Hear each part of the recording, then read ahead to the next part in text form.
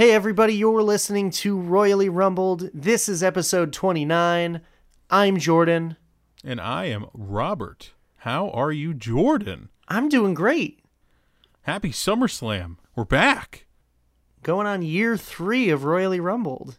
Yeah, this is wild. Weird, wild stuff. Wild 13. Wait, what? Whoa. How are you doing today? Wonderful. And I can't wait to talk all about SummerSlam with you, bud.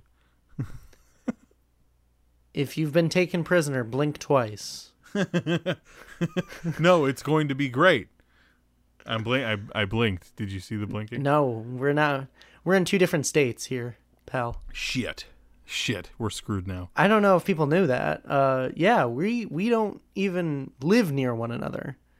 Nope.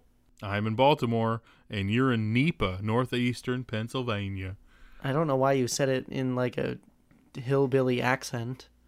Well, I don't know, because you're surrounded by hillbillies. We're off the rails already. I love that our anniversary is SummerSlam. Dude, me too. SummerSlam's like the biggest party of the summer. Do they even say that anymore? I say it. I'll keep it alive, damn it. It's still real to me, damn it. SummerSlam 2019, taking place from the Scotiabank Arena in Toronto, Ontario, Canada. Yes. Yeah. So Canada gets it this year. Yeah, it'll probably stay in Toronto for a little while. Yeah. I mean, whatever. It's fine. It's not a big... Yeah, that's awesome. Good for Canada, you know? Shout out to my cousins in Canada. Shit. Who do I know from Canada? Nobody. There was these YouTubers that I became friends with when I was like Nobody 15. I have blood relatives in Canada. Thank you. And they listen to the show. Yeah, thanks, guys. Thanks for listening. Blood relatives in Canada. Hashtag blood relatives in Canada. It's like you're my family, too, at this point. Right, exactly. As Stone Cold Steve Austin so eloquently put on the Raw Reunion show, we're all a family. We're all family? What? I said in we're the family. WWE universe, we are all family. I said we're family. Yeah, he his bullet points for that promo were "we're family." He did a good job, though. I really liked Raw Reunion. Thought it was a lot of fun. What? Real quick before we get into SummerSlam shit. Yeah, we have a new logo. We do. We've actually had it in our midst since like Christmas. Yeah, before Christmas. But we waited a little while to unveil it. But it's here now, and it's not going nowhere. No, yeah. So at least for the next year, you've got this Royally Rumbled logo. So I hope you like it. Shoot us a tweet or comment on one of our posts. Let us know what you think of the logo. Yeah, that's about it for me as far as the news and notes goes. So don't forget to follow Pop Cannon. What? Our other podcast, Jordan Pop Cannon, where we discuss films and TV shows and video games. Pop Cannon with a K, because we're special. Yeah, so go ahead, follow us at Pop Cannon. That's POPKANNON. All right, let's get into the SummerSlam 2019 match card here. It is a stacked match card. I don't know that they've announced anything for the kickoff show yet, but there is a noticeable absence in tag team matches, be it women's or men's. Yeah, and since the women's tag team championships were just defended on Monday, I don't think that they're going to have a match at SummerSlam. And it's interesting that neither the Raw nor the SmackDown tag team champions have a match on SummerSlam yet, but I have a feeling that they'll probably throw something together for the kickoff program. Probably, as they normally do. Yeah. But yeah, let's go with the format that we used in the last episode, where we kind of run through the card, give our picks, and then we open it up to a larger discussion about what we think is going to happen at SummerSlam. The very first match that I have listed here, and then we'll just run through them after we give our selections. Goldberg versus Dolph Ziggler. Goldberg. I also have a returning Goldberg. Drew Gulak, the Cruiserweight Champion, taking on Oney Lorcan. Gotta go Gulak here to retain. I also have Gulak retaining. Becky Lynch, the Raw Women's Champion, taking on Natalya in a submission match for the Raw Women's Championship. We're going to go with Becky Lynch here. Also have Becky Lynch, but I have my doubts. Finn Balor versus The Fiend Bray Wyatt in his in-ring re-debut. Gotta go Bray Wyatt. Absolutely 100%. Bayley, the SmackDown Live Women's Champion, taking on Ember Moon for the SmackDown Live Women's Championship. I think Bayley's going to retain here. I also have Bayley retaining. AJ Styles, the United States Champion, taking on Ricochet. I'm leaning towards AJ Styles here, but I'm still not 100% sure. I've got Ricochet. Interesting. Kevin Owens versus Shane McMahon. And if Owens loses, he quits WWE. I'm going to wager that Kevin Owens is going to win. I will take that wager and agree. Trish Stratus, a returning Trish Stratus versus Charlotte Flair. Great match. Can't wait for it. Think I gotta go Charlotte. Absolutely Charlotte as well. The Universal Champion Brock Lesnar taking on a beaten and battered Seth Rollins. Leaning towards Rollins here, but also not 100% sure. I've got Rollins picking it up again as well. And finally, Kofi Kingston, the WWE Champion, defending against the Viper, Randy Orton. Kofi Mania is still running wild, brother. Gotta go Kofi. I agree. Interesting. We barely differ on this card. Seems pretty straightforward, so we're definitely going to be wrong about everything. No. No guess is as good as ours. That's the thing. That's our thing. So let's talk about it a little bit. Let's open it up. Let's lead off with the first match that we talked about before. Goldberg returning to take on Dolph Ziggler. I know this is the match that you're most anticipating for this show, so I'm glad that we're leading off with it. Yeah, I hope it takes place somewhere in the middle so I could take a piss. Because it'll take me longer to pee than it will for this match to happen. Obviously I know that you're not interested in this at all, but I think that the way that they've built this is actually really good, and I like it, and I think it's interesting, and I'm actually kind of sold on this match, even though I know it's going to be a squash, and I know Ziggler's taking the pin here. I love how they've built this slowly. I love the misdirect with Miz and HBK. I like that, because Ziggler's such a good wrestler in the ring. Obviously, his in-ring prowess is almost unmatched. He's a great seller. So I think it's, one, awesome that he gets to work with Goldberg in a redemption match for Goldberg, so he can make up for the shit show that was Super Showdown. And two, it would make sense. It makes sense in universe or kayfabe that Ziggler would call out bad performances by guys who were quote unquote legends, right? I would have rather seen Dolph Ziggler wrestle Shawn Michaels. Oh, because I think that's what they were kind of going for. Yeah, I think that was intentional, but HBK's also been steadfast in that he collected his Saudi money and he's never doing that again because it wasn't pretty. I think he's stated over and over again that was it, and I probably shouldn't have done that. Is basically what he said. No, I know, but it's just, it seems so weird to insert him into this and have him be a focal point and then just be like, oh yeah, by the way, my buddy Goldberg's coming for you. I will say I did like the misdirect leading up, thinking he's wrestling The Miz, and then it switches to Shawn, and then out comes Goldberg. I thought that was cool. Yeah. However, I don't think that this match is going to be anything special. No. I think he's going to hit Ziggler with at least 2 spears and then a jackhammer, and then he's going to go home. Yeah, it's gonna look an awful lot like when he took the Universal Championship from Kevin Owens.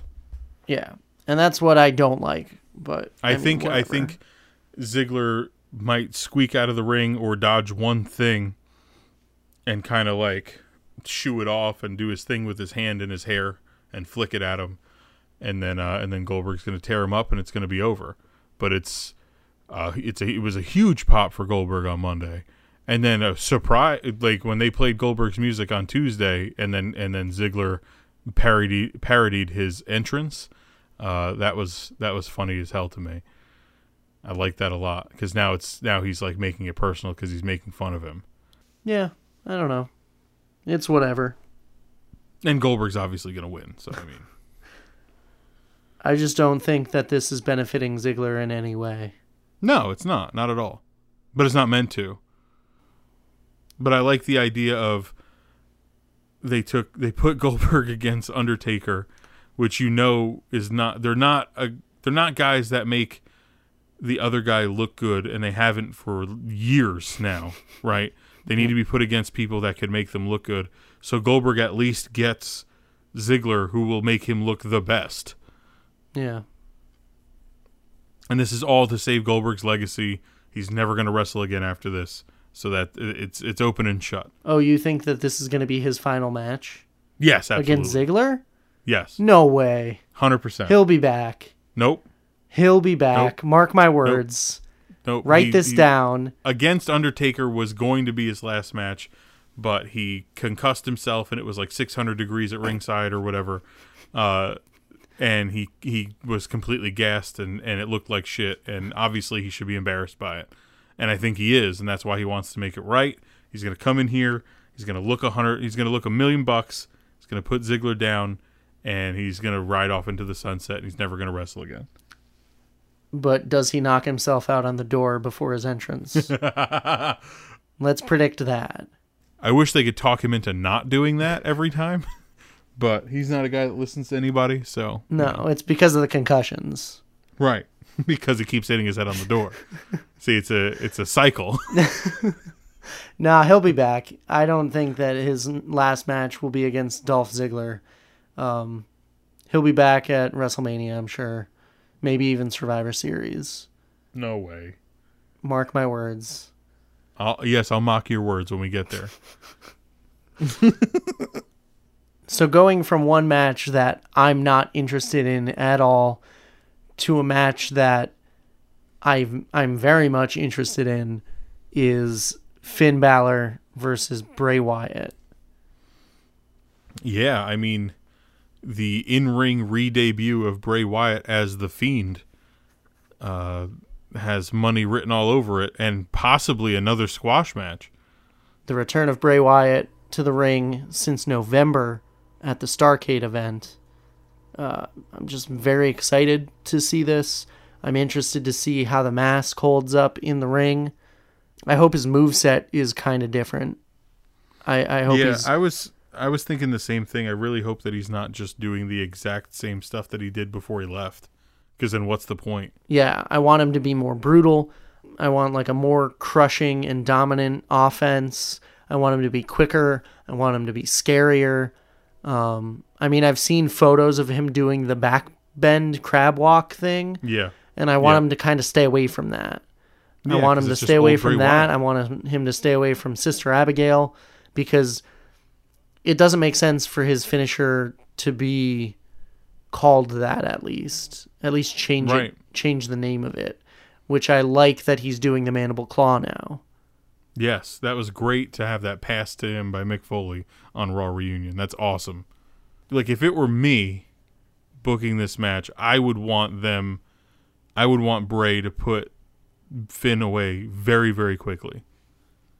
Like, I would not want them to be in the ring very long. I don't think that I would want Finn to get much offense in. I would want Bray to be absolutely dominant and get the pinfall and be done. So the question here is, in my mind, is if Finn Balor is going to show up as the Demon. I don't think he's going to. But I'm saying if he does, they've got to put the Fiend over the Demon, and he'd be the first one to beat the Demon. Like, what better way to get over than booking him against someone who's been booked as, like, this unstoppable force? Right. No, I understand what you're saying, but I think that in order to keep the Fiend strong, they won't book him against the Demon at first, because if you book him against the Demon, that match becomes longer. You can squash Finn, but once it comes to the Demon, that's a longer match. That's when Finn comes back from this break he's allegedly taking, and then you have that match. Like you said, Finn could be squashed. He needs a reboot, because hopefully this gives him some time off and he can recharge his batteries. He's been spinning wildly out of control since his loss to Lesnar at Royal Rumble, I think. Definitely. And also, I wanted to ask you this too, because when we talked about when and if the in-ring return of Bray Wyatt happened, who it would be against, and you were against it being Finn or Roman Reigns. So are you okay with this match now? I'm okay with it now because Finn doesn't have the Intercontinental title. At the time he was champion, and I think that would have led to, Bray's got to win the Intercontinental title, because I don't think it's important for him to win a championship right now. No, not I at all. think the opposite. I think they need to keep him away from the titles, because that way when he does eventually win a title, it'll mean way more. I agree. Right now the Fiend feels above the titles. Absolutely. It's one of the best things that Raw has. Yeah. But I think they have to really nail this match down and play to Bray's strengths. And it needs to be like complete domination. I'm very curious to see what they do with Wyatt's entrance for this and how it's going to play. I would love it if they played the theme music to the Firefly Funhouse. They hit it with that sound effect that they've been doing when he appears on Raw to attack somebody. The lights go out, and then he just appears in the ring with that lighting and sound effect that they've been doing on his face,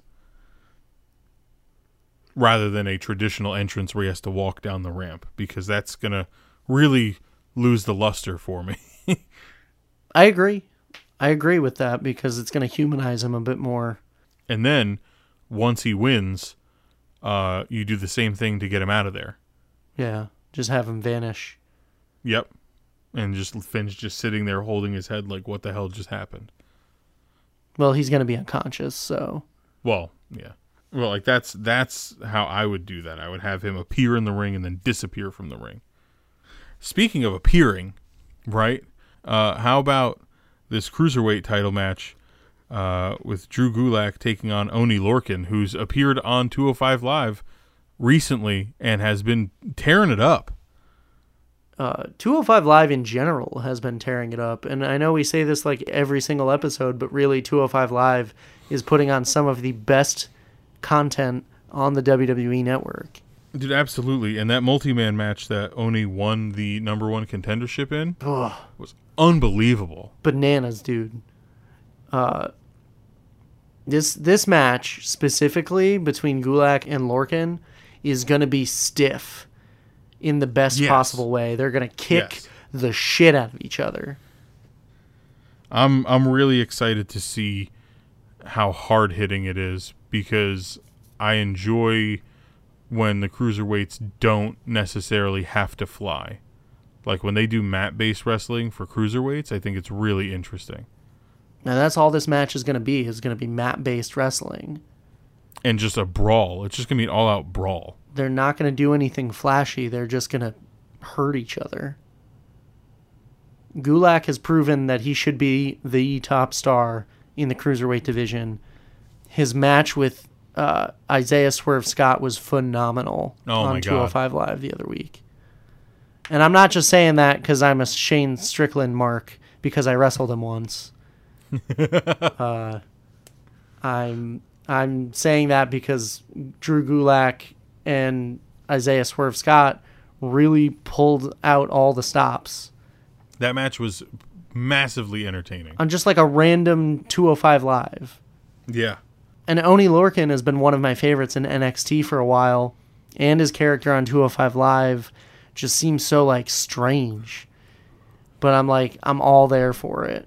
Definitely. I just love his brawling style, and his speed is really underrated.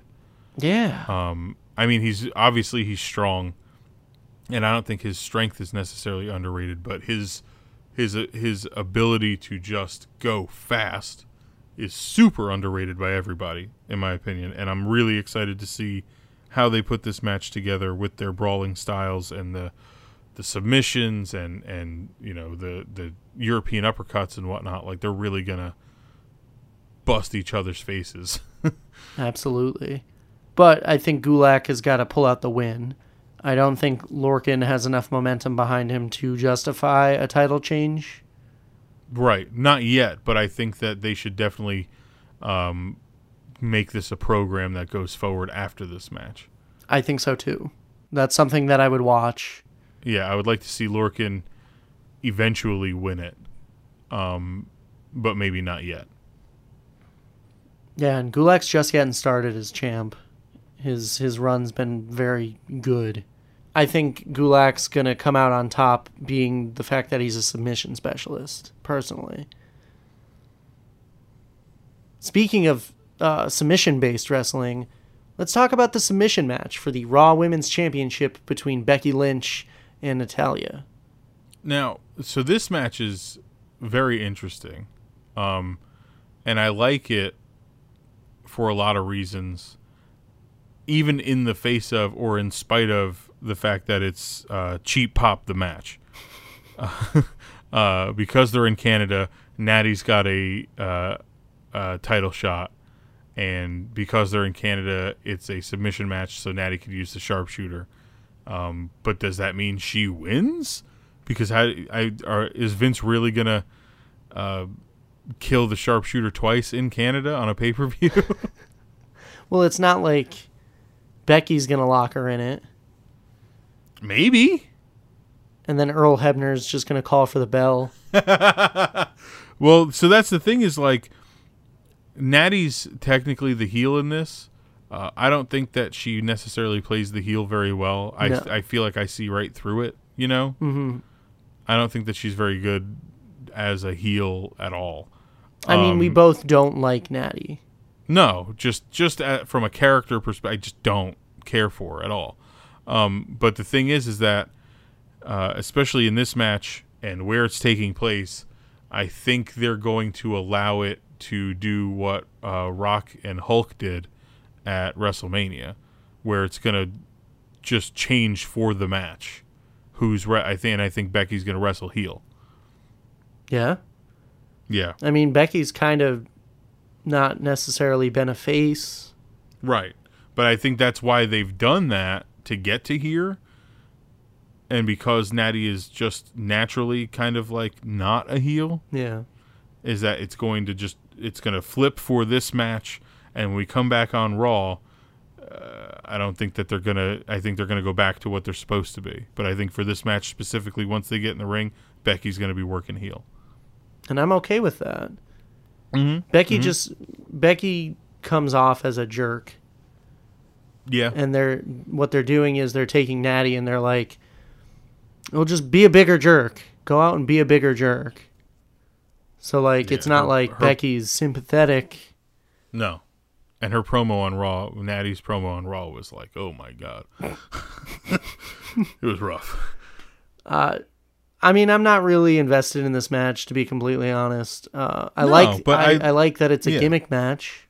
Yes, exactly. Because this is a card that is desperate for gimmick matches, and some of these matches would be made better if they had gimmicks, but they don't. Yeah. So I'm happy that at least one of them has it, and it's probably the most important it's probably one of the most important submissions to have in a submission match. So yeah, it's the only submission that's still alive in our tournament. So that's true. The sharpshooter is officially the greatest submission finisher of all time.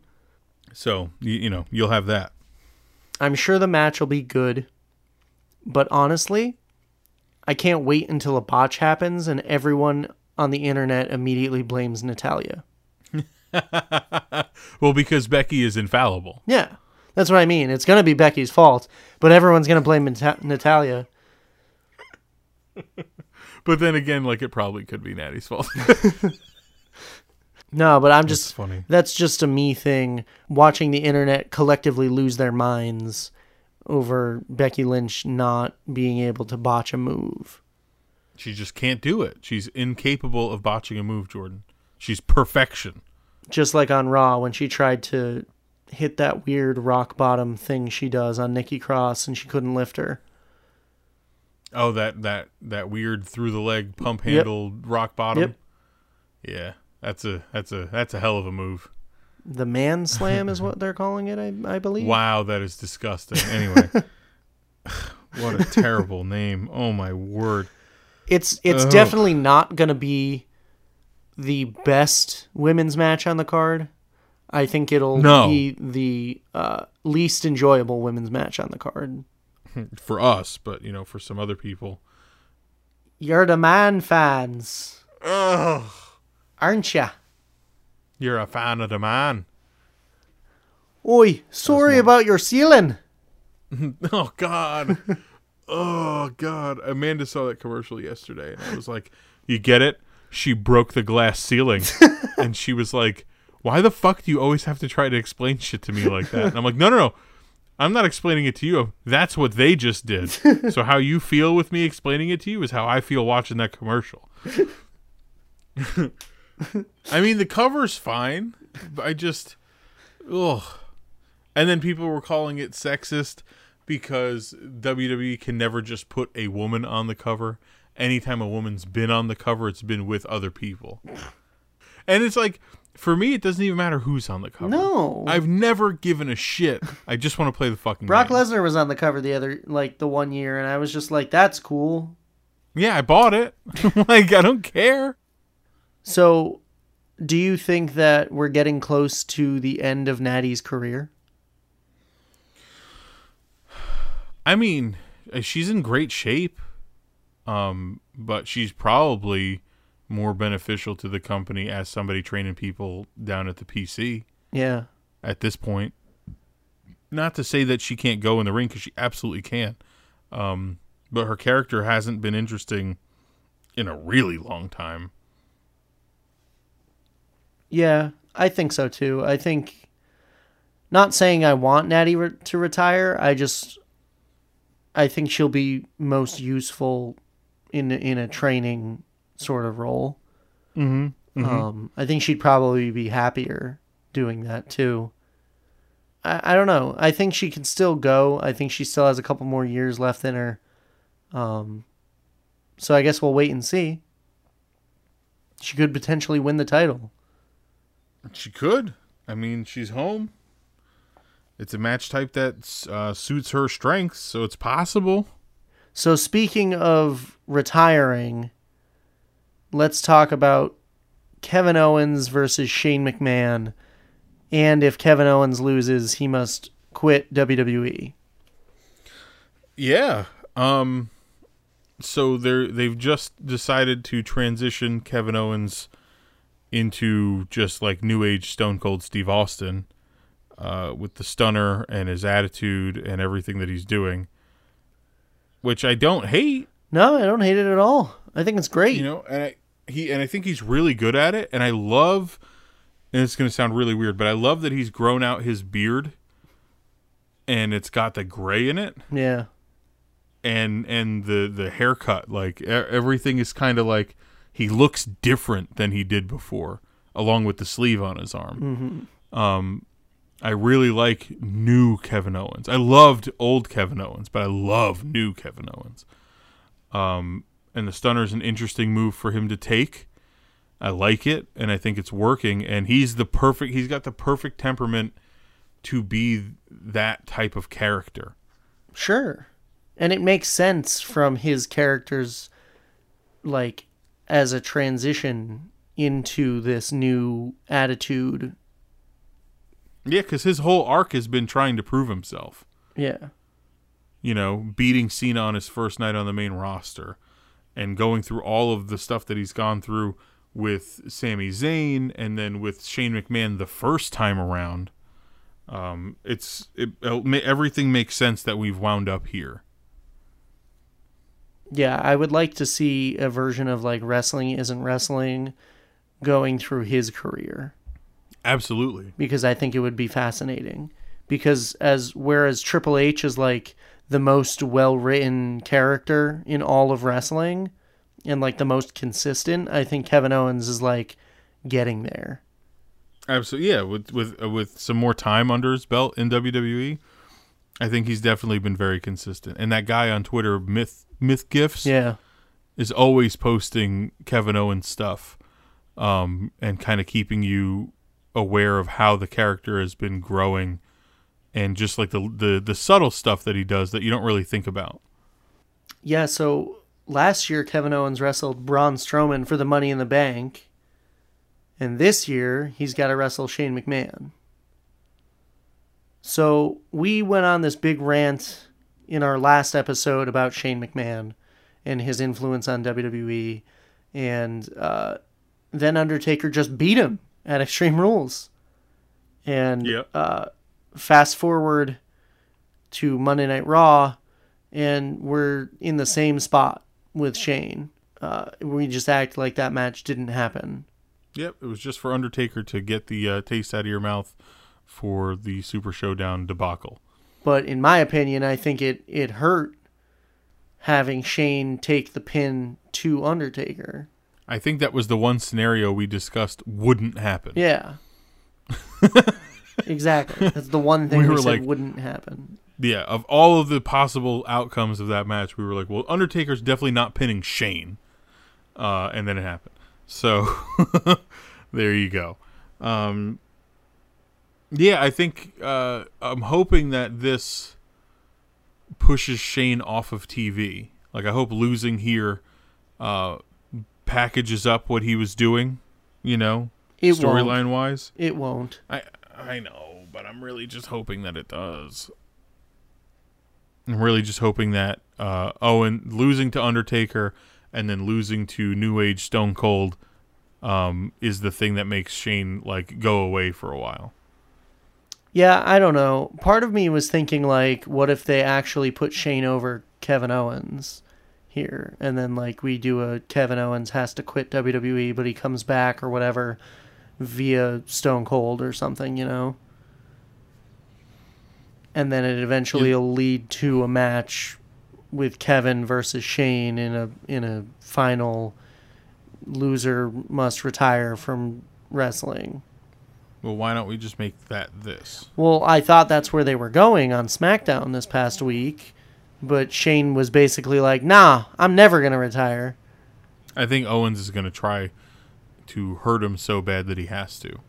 And I think all of this build for Shane to be that heel that we talked about last time, if Owens is beating the hell out of Shane, nobody's going to be sympathetic for Shane. So Owens could do everything up to and including burying him alive, and everybody would still be cheering.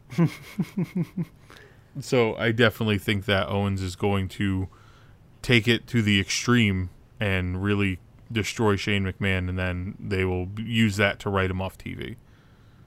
Kevin Owens is going to go for a stunner, and then all of a sudden no. Pete Gas is going to run out. No. He's already going to be bleeding. It makes me laugh every time. Kevin Owens is just going to lay them all out with stunners, and then Shane's going to hit a coast-to-coast and then pin Kevin Owens. Dude, I wonder if Elias is going to wear a sweater vest. Oh my God, Elias is the new... They're a boy band. It's Elias, Drew McIntyre, and who's the third from the MWO? It always changes. It does. I mean, it shifts around. It could be Bobby Lashley. Why not? It's just going to be a matter of if there's going to be outside interference on Shane McMahon's behalf, be it Elias, be it the Mean Street Posse, whatever. It could potentially happen. But it also could potentially happen in the United States Championship match between AJ Styles, the champion, and Ricochet, with AJ having his boys back, the OC. The boys are back in town. I love that they've transitioned the name from The Club, which was boring and dumb, to the OC, which is at least new and fresh. I thought the only thing you were going to say about it is, well, I guess it's new, so like, dude, I hate it. Do you? I hate it so much. Why? It's the original, the only club that matters. Like, the OC. Let you choose what the O stands for. I feel like I'm going to listen to a Ryan Cabrera song when they come out. Well, that's just because there was a show on MTV called that, and, you know. People don't remember that, but I remember. I lived it. Well, I never watched it. I never watched it either, but... So then why do you care? Because that's it's what it reminds me of, Robert. It's the OC. It's the original club, and that's all you need to know. Get a club sandwich. But I do, and that the shirt that they released was actually really killer. I like it a lot. I would have purchased it had there not been a back graphic on it. Of course. And if you don't want the back graphic, you've got to pay through the nose on custom tees. But they don't even have like half the designs on there. I know. In any event, this match is going to be awesome. I really wish it was a ladder match. But dude, I so wish it was a ladder match. And I know we talked about that in our last episode. It just makes sense. It just makes sense that it would be a ladder match. But these two had an awesome match last month at Extreme Rules, and I can't wait to see the rematch here. Me too. At SummerSlam. Me too. I'm excited for it. I love how the story has gone. I did think it was a little weird that they had that. What was it? A gauntlet that Ricochet won? Yeah, they had a gauntlet match. But that gauntlet match was so good. That gave us a lot of really good stuff. If you were going to have Ricochet just challenge for it again, why bother doing the gauntlet? But I mean, it was really good. So I don't know exactly what I'm complaining about when I say that. It was weird to. It just felt. Yeah. They've been overdoing the gauntlet matches or the 2 out of 3 falls matches. So like it just feels like redundant. Yeah, it just felt like if we were going to end up at the same thing, why did we have to go on that all over the place to get there? But I liked doing that. So at the same time, you know what I mean? It was just like, oh, Ricochet. It gave us good content and good moments and good matches. It just sucked because like the closer we got to Ricochet entering, we kind of knew like, oh, well, Ricochet's going to win. Yeah. Oh, yeah. There was a point where it was like Mysterio had taken out 2 of them in a row, and I was like, oh, yeah, it's just going to be Ricochet. I get it now. Yeah. I was really hoping that we could have gotten Ricochet versus Mysterio on TV in that gauntlet match, because that is a fantastic matchup that I really hope that we get to someday. Yeah, I thought they were going for that, honestly. Because then that would have been way more exciting. Absolutely. To have Ricochet versus Rey Mysterio in the final of that. And Rey had taken out everybody else to get to that point. And then he's got to take on the guy that's taking his mantle, essentially. That would have been awesome. But, of course, they didn't do that. So we have to hope that we get Rey versus Ricochet in some capacity in WWE before Rey hangs up his boots. I'm leaning towards AJ Styles retaining this because they just put the tag titles on Gallows and Anderson. So why would they do that if they weren't going to capitalize on the AJ Styles as the U.S. champ? We have all the gold kind of thing. Yeah, no, I understand. That makes sense. I feel like they didn't play that up enough over the last week that's been a thing. Yeah.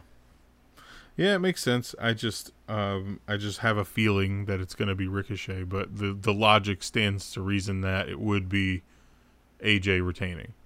Another match that I think the champion's going to retain in is the SmackDown Live Women's Championship match between Bayley and Ember Moon. Yeah, I mean, this one's also had a build. Whether the build has been good or not is, I guess, subjective, but I think it's been decent. They've just been slowly building the tension because technically they're both faces. And I like that WWE is taking a chance and shifting things from the norm and going face versus face for this. Yeah, we talked about it in the last episode. The way Bayley has been acting and conducting herself doesn't scream face necessarily. No. She's still saying and doing things that are like really rude and mean. And it's like, why would somebody who's a quote unquote good guy say that? True. I mean, hey, Sasha could show up and cost one of them the match. She could. And then that could start a return program for that title. I would love that. Sasha's never won the SmackDown title before, so nope. It's something new at least. But I don't know. I love Ember Moon. She's one of my favorite female competitors. I'm really glad she got the opportunity. I like that she's getting a title shot. I like that she's getting a title shot on a pay-per-view. Yeah. I like that they're giving her the chance to showcase herself. Because it really feels like she hasn't made an impact. No. Since coming to the main roster. Nope, she hasn't. And, I mean, obviously she's been marred with, like, injuries and then stop-and-go booking and all that stuff. But I really hope that this is, like, the start of her being able to show herself off more. Yeah. I don't think that she's going to win this match specifically. Same. I don't think it's the right time. I do want her to hit her in Eclipse, but just have Bayley sell it to the outside or something. Yeah. You know what would have been great? If they made this match like a 20-minute time limit or something. And then they just go to the time limit? Yeah. Dude, we haven't had a time limit draw in a long time. I know, but like, so imagine if it's like, we're at like 18 minutes and it's a 20-minute time limit, and she sets up for the Eclipse and then hits it, and then Bayley rolls out of the ring, and she has to sell up from the landing of it and then get outside and try to roll Bayley in, but she can't, and the time limit just runs out. That way both faces still look strong, and nobody loses their momentum.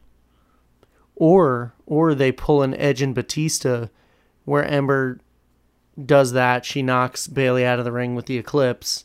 She goes out to the outside, or she hits her with an Eclipse on the outside. Mm-hmm. And then she's fighting the 10 count, and she rolls Bayley in the ring right as the referee counts 10, and Bayley wins via count out. Because she's outside.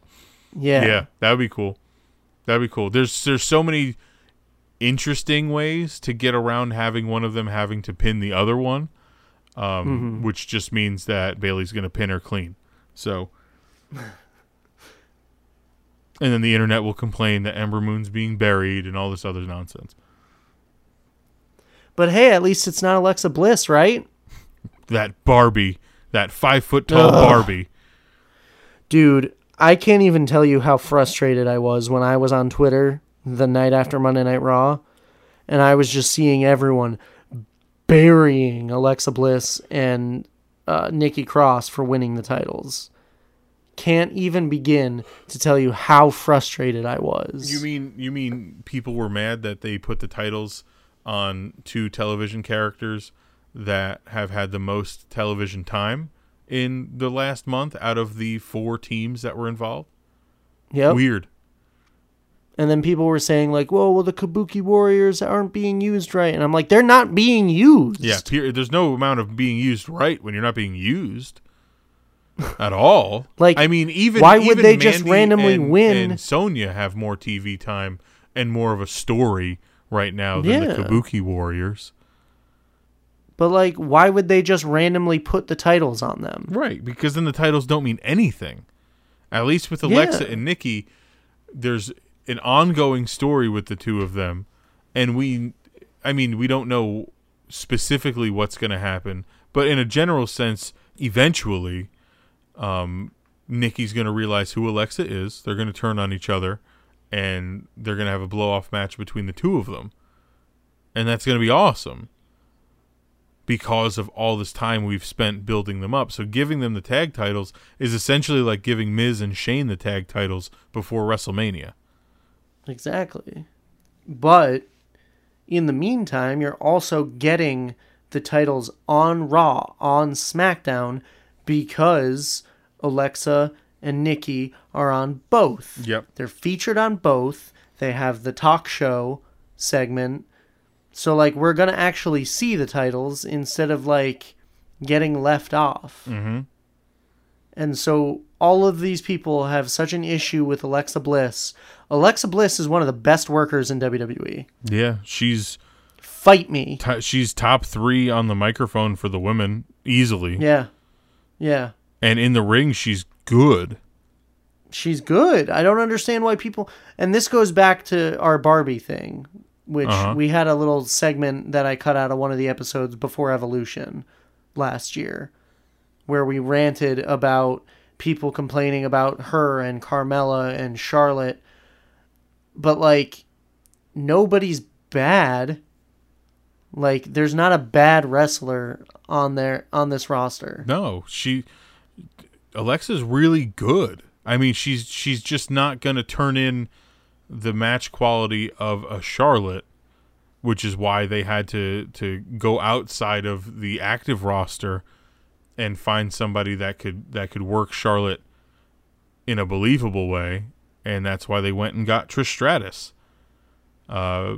which is another match that we've got on this card, which is unbelievable to me that we're getting this match. Yeah, I'm so hyped to get Trish back in a singles match. She was supposed to face Alexa Bliss at Evolution, but I think this match is going to blow any expectations that one did have out of the water.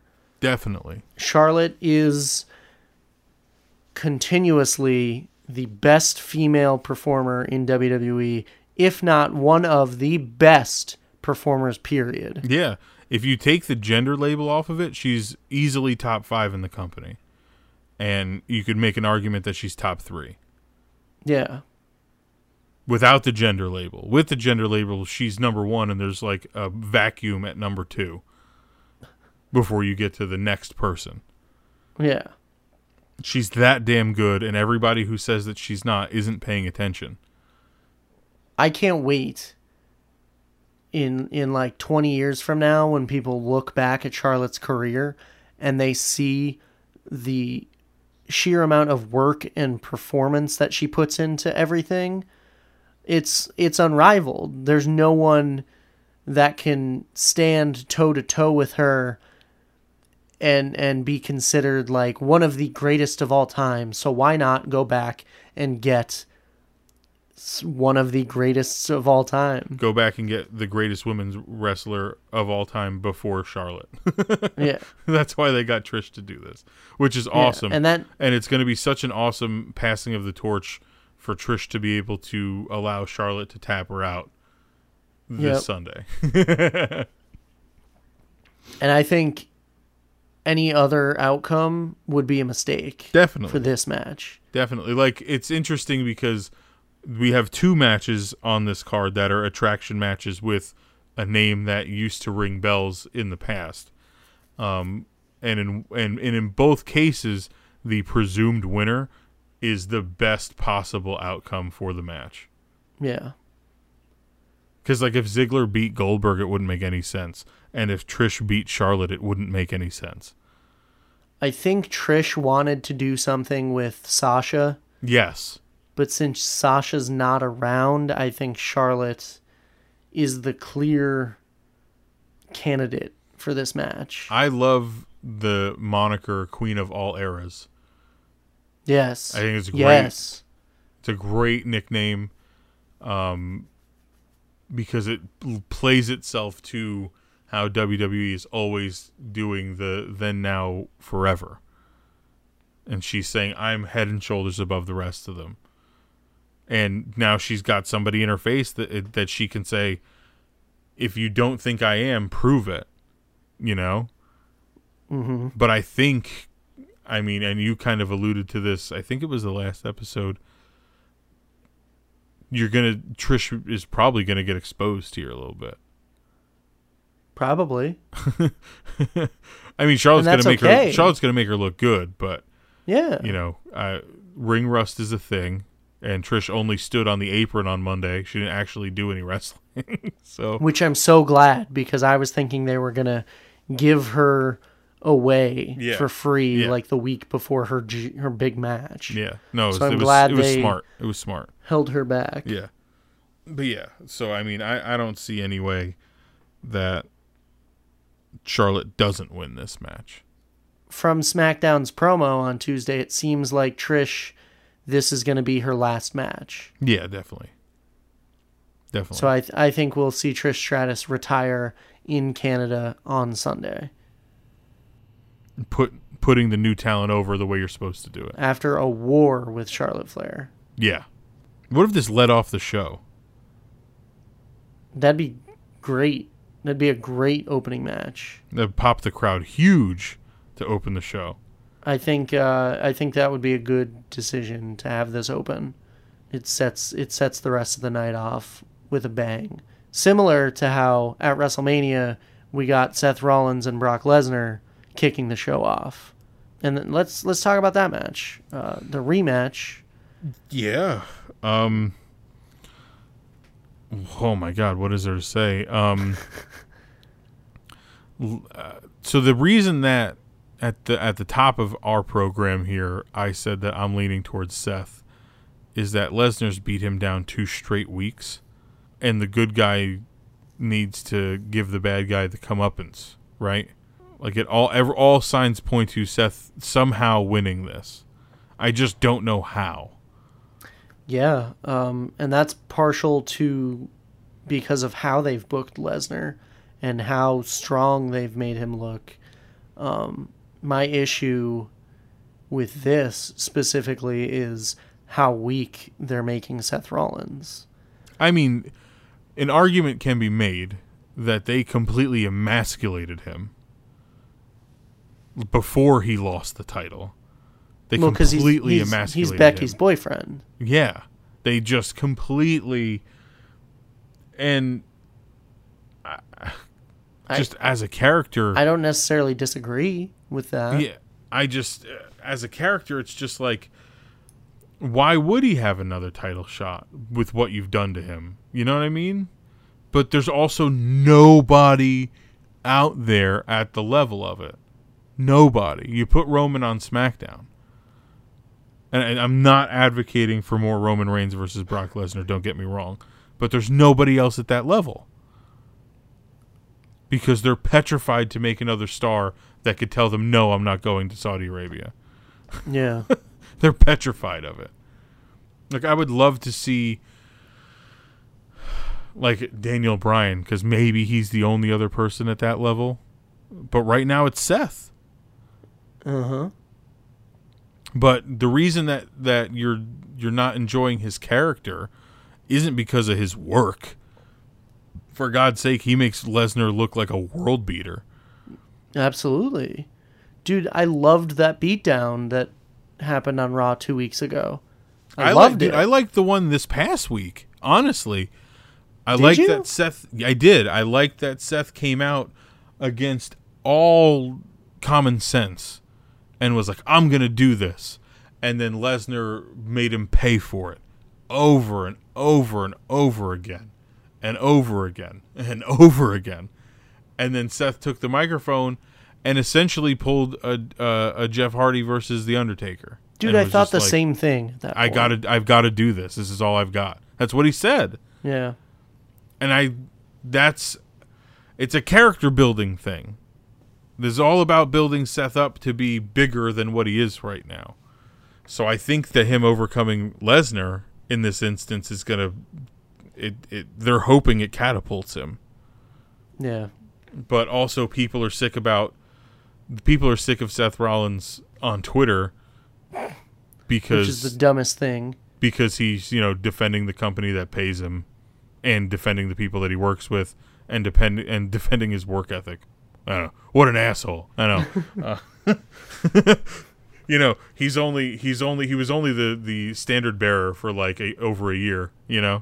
Why would he defend the company? Whatever. That's stupid. Well, because everyone knows you're supposed to subtweet while you're on Twitter. So you got to subtweet who you work for, any past relationships. Right. So, like when he answers Will Ospreay and suddenly everybody hates Seth Rollins. So, whatever. My issue with this past week's beatdown was Seth came out, he was limping, he was like not about it, and then takes another beating, and somehow he's supposed to come out not limping on Sunday.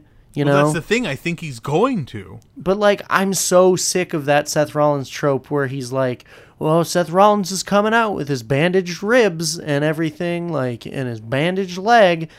Like, he's already fighting at 80%. Like, can't we just get, like, a fresh Seth Rollins versus a fresh Brock Lesnar? That's what I want to see. They don't think that there's a way that he would beat him unless he had to overcome a massive obstacle. They just don't believe it. I mean, for me, I feel like that's clear in how they've been doing this. They just don't believe it. Seth has to be fighting from underneath something other than just Lesnar. Yeah, true. I mean, I don't agree with that idea. I would love to see just a straight-up match with the two of them where they're both fresh. But it's a way for them. For some reason, they think that Lesnar needs more heel heat. Yeah. To beat Seth down. And like he doesn't have to. doesn't. He doesn't even have to. Like, he literally for a year didn't show up with that title, and he had more heat than anybody. So, like, for him to have to show up and beat Seth down is also unnecessary. Yeah. But I'm not complaining because we actually get to see that title on Raw mostly every week now. Which is amazing. Could you imagine? Would you have thought of that 2 years ago? No. So, whatever. I just wish that we could get the title off of Lesnar and then we could move him into a program where he doesn't have to fight for a goddamn title because he doesn't need one. He does not need one. He's an attraction. People are tuning in to see Brock Lesnar anyway. You don't need to put a fucking belt on him. So who would you book Lesnar with? Say he loses to Seth. Who do you put Lesnar in a program with? Non-title. I don't know. Honestly, I don't know. Maybe with the way Owens is going? Maybe? They'd have to really work on Owens. Building him up more, in my opinion. If that's the case, they'd have to really focus on Owens. If they build him up to be like the I don't give a shit Kevin Owens... in the same vein as Stone Cold Steve Austin, didn't matter who he was stunning everybody, Yeah. If they go that route, I could see him walking right up to Lesnar, and just getting right in his face and not caring that Lesnar's like a foot taller than him or whatever. Yeah. You know what I mean? But just being like, I'm going to kick your ass because I say I am. I'd put Lesnar in a program with The Fiend. Oof. I'm just saying, I think Lesnar versus Bray Wyatt would be an interesting feud that we've never really seen before. No, it's fresh, that's for sure. I just don't know what the hell they'd do with it. But it keeps both of them away from a title. Mm-hmm. I mean, we could always put Lesnar against Kofi. That's where I thought they were going to go with it with the briefcase. Yeah. But they just went right back to Seth. Mm-hmm. And honestly, if it was against Kofi, it would make a lot more sense. It would only make sense to me if Kofi beats Lesnar. Right, exactly. But like how... That's a great story. Mm-hmm. He finally got to the top, and then he beat the guy at the top, Mm-hmm. That's a great story to tell. But they could still build towards that. Yeah, they're shit scared of that story. So SmackDown's coming to Fox. it is. So Lesnar could potentially show up on Fox. I think there's no doubt in my mind he's going to Fox. They want attractions. Yeah.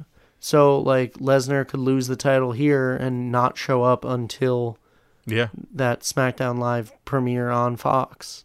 Yep, and just attack whoever the champion is. Doesn't matter. Yeah. Not saying Lesnar has to win the title, but like put him in a program against the champion and have the champion come out on top or outsmart him. Yep. You had mentioned Kofi, so let's talk about the last match of the night. We've got Kofi Kingston defending against Randy Orton. Now, in our last episode, we had talked about potential challengers and stuff like that, and you had said Samoa Joe, which turned out to be correct. And I had said Randy Orton. So here we are. We're both picking up a win. Kofi is burning through opponents. I love it. I love it. I love what they're doing with him. I love how they've built him. He's a legitimate champion. That's it. Like, I don't understand how anyone could look at Kofi and think he's not a legitimate contender or not a legitimate threat. He's beaten everyone clean that he's come face to face with. You know? It's really a remarkable run, honestly. I'm surprised. I mean, I know they're calling it Kofi Mania, but I'm surprised it's not getting compared to and being called Summer of Kofi. I was thinking the same thing. His title run does parallel with Punk's a little bit. You get a guy that stands up and says, "I want your title," and Kofi just knocks him down, one after another. It's actually been kind of remarkable. And then they went right to the well with the Randy Orton thing because there's a built-in story there with their botched feud from 10 years ago. Yeah, and it's really the only crutch that they've been using the last couple of weeks because Randy Orton really hasn't been around. Nope. He's too busy getting RKO'd by his wife into the pool. I mean, can you blame him? No. And then she, what did she say? Oh, he had tweeted earlier, I think it was today, that they were watching a movie and Seth Rogen falls out of a window. And he said his wife turned to him and said, "That's a hell of a bump." And he's like, "I love this woman." That's amazing. That was awesome.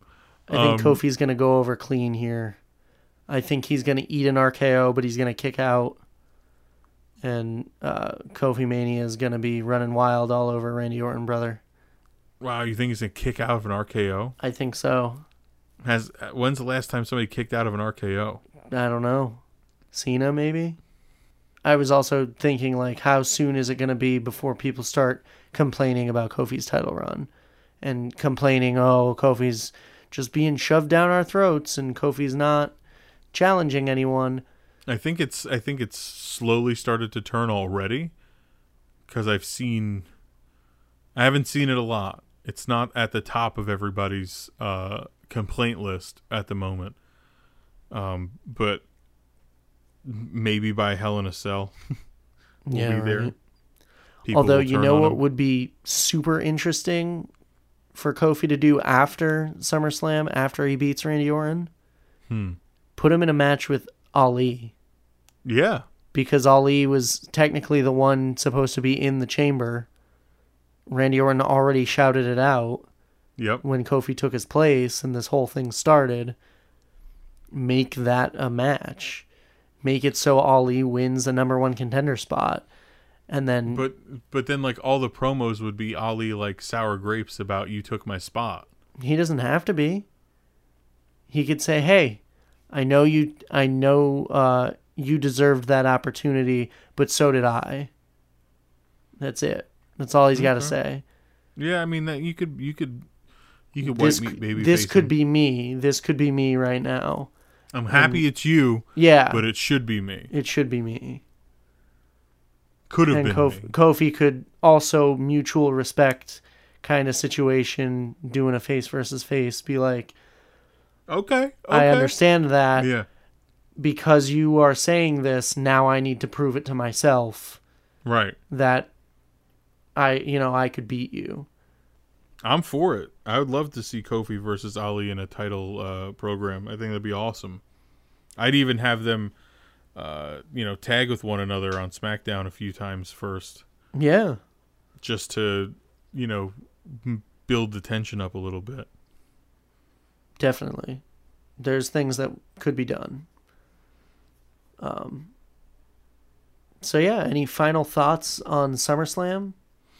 I think the card is good. It's still crazy to me that there's not one tag team match on this. It's all singles matches, and I'm disappointed that there's not more gimmicks, like a ladder match or something to that effect. Same. But overall, I think it's a really good card, and I think we're in for a good show Sunday night. Me too. WWE has been continuously putting on good pay-per-view after pay-per-view the last couple of months. And I think this is going to be no different. It's true. So yeah, super excited for SummerSlam. This Monday, we are about to reveal our opponents for our next Fantasy Booking Championship match. So be sure to listen in to the Unscripted podcast via their own feed or Brainbuster Radio, and let us know what you think. So go ahead. You could find us on Instagram, Facebook, and Twitter at Royally Rumbled. You can go ahead and give us a follow. And individually, I, Robert, can be found on Twitter and Instagram at Yesball. And I, Jordan, can be found on Twitter and Instagram at JL24FPS. And don't forget, we have that other podcast, Pop Cannon. You could follow them as well. It's Pop Cannon with a K. So for Royally Rumbled, this has been episode 29. I'm Jordan. I'm Robert. And please always remember, no guess is as good as ours.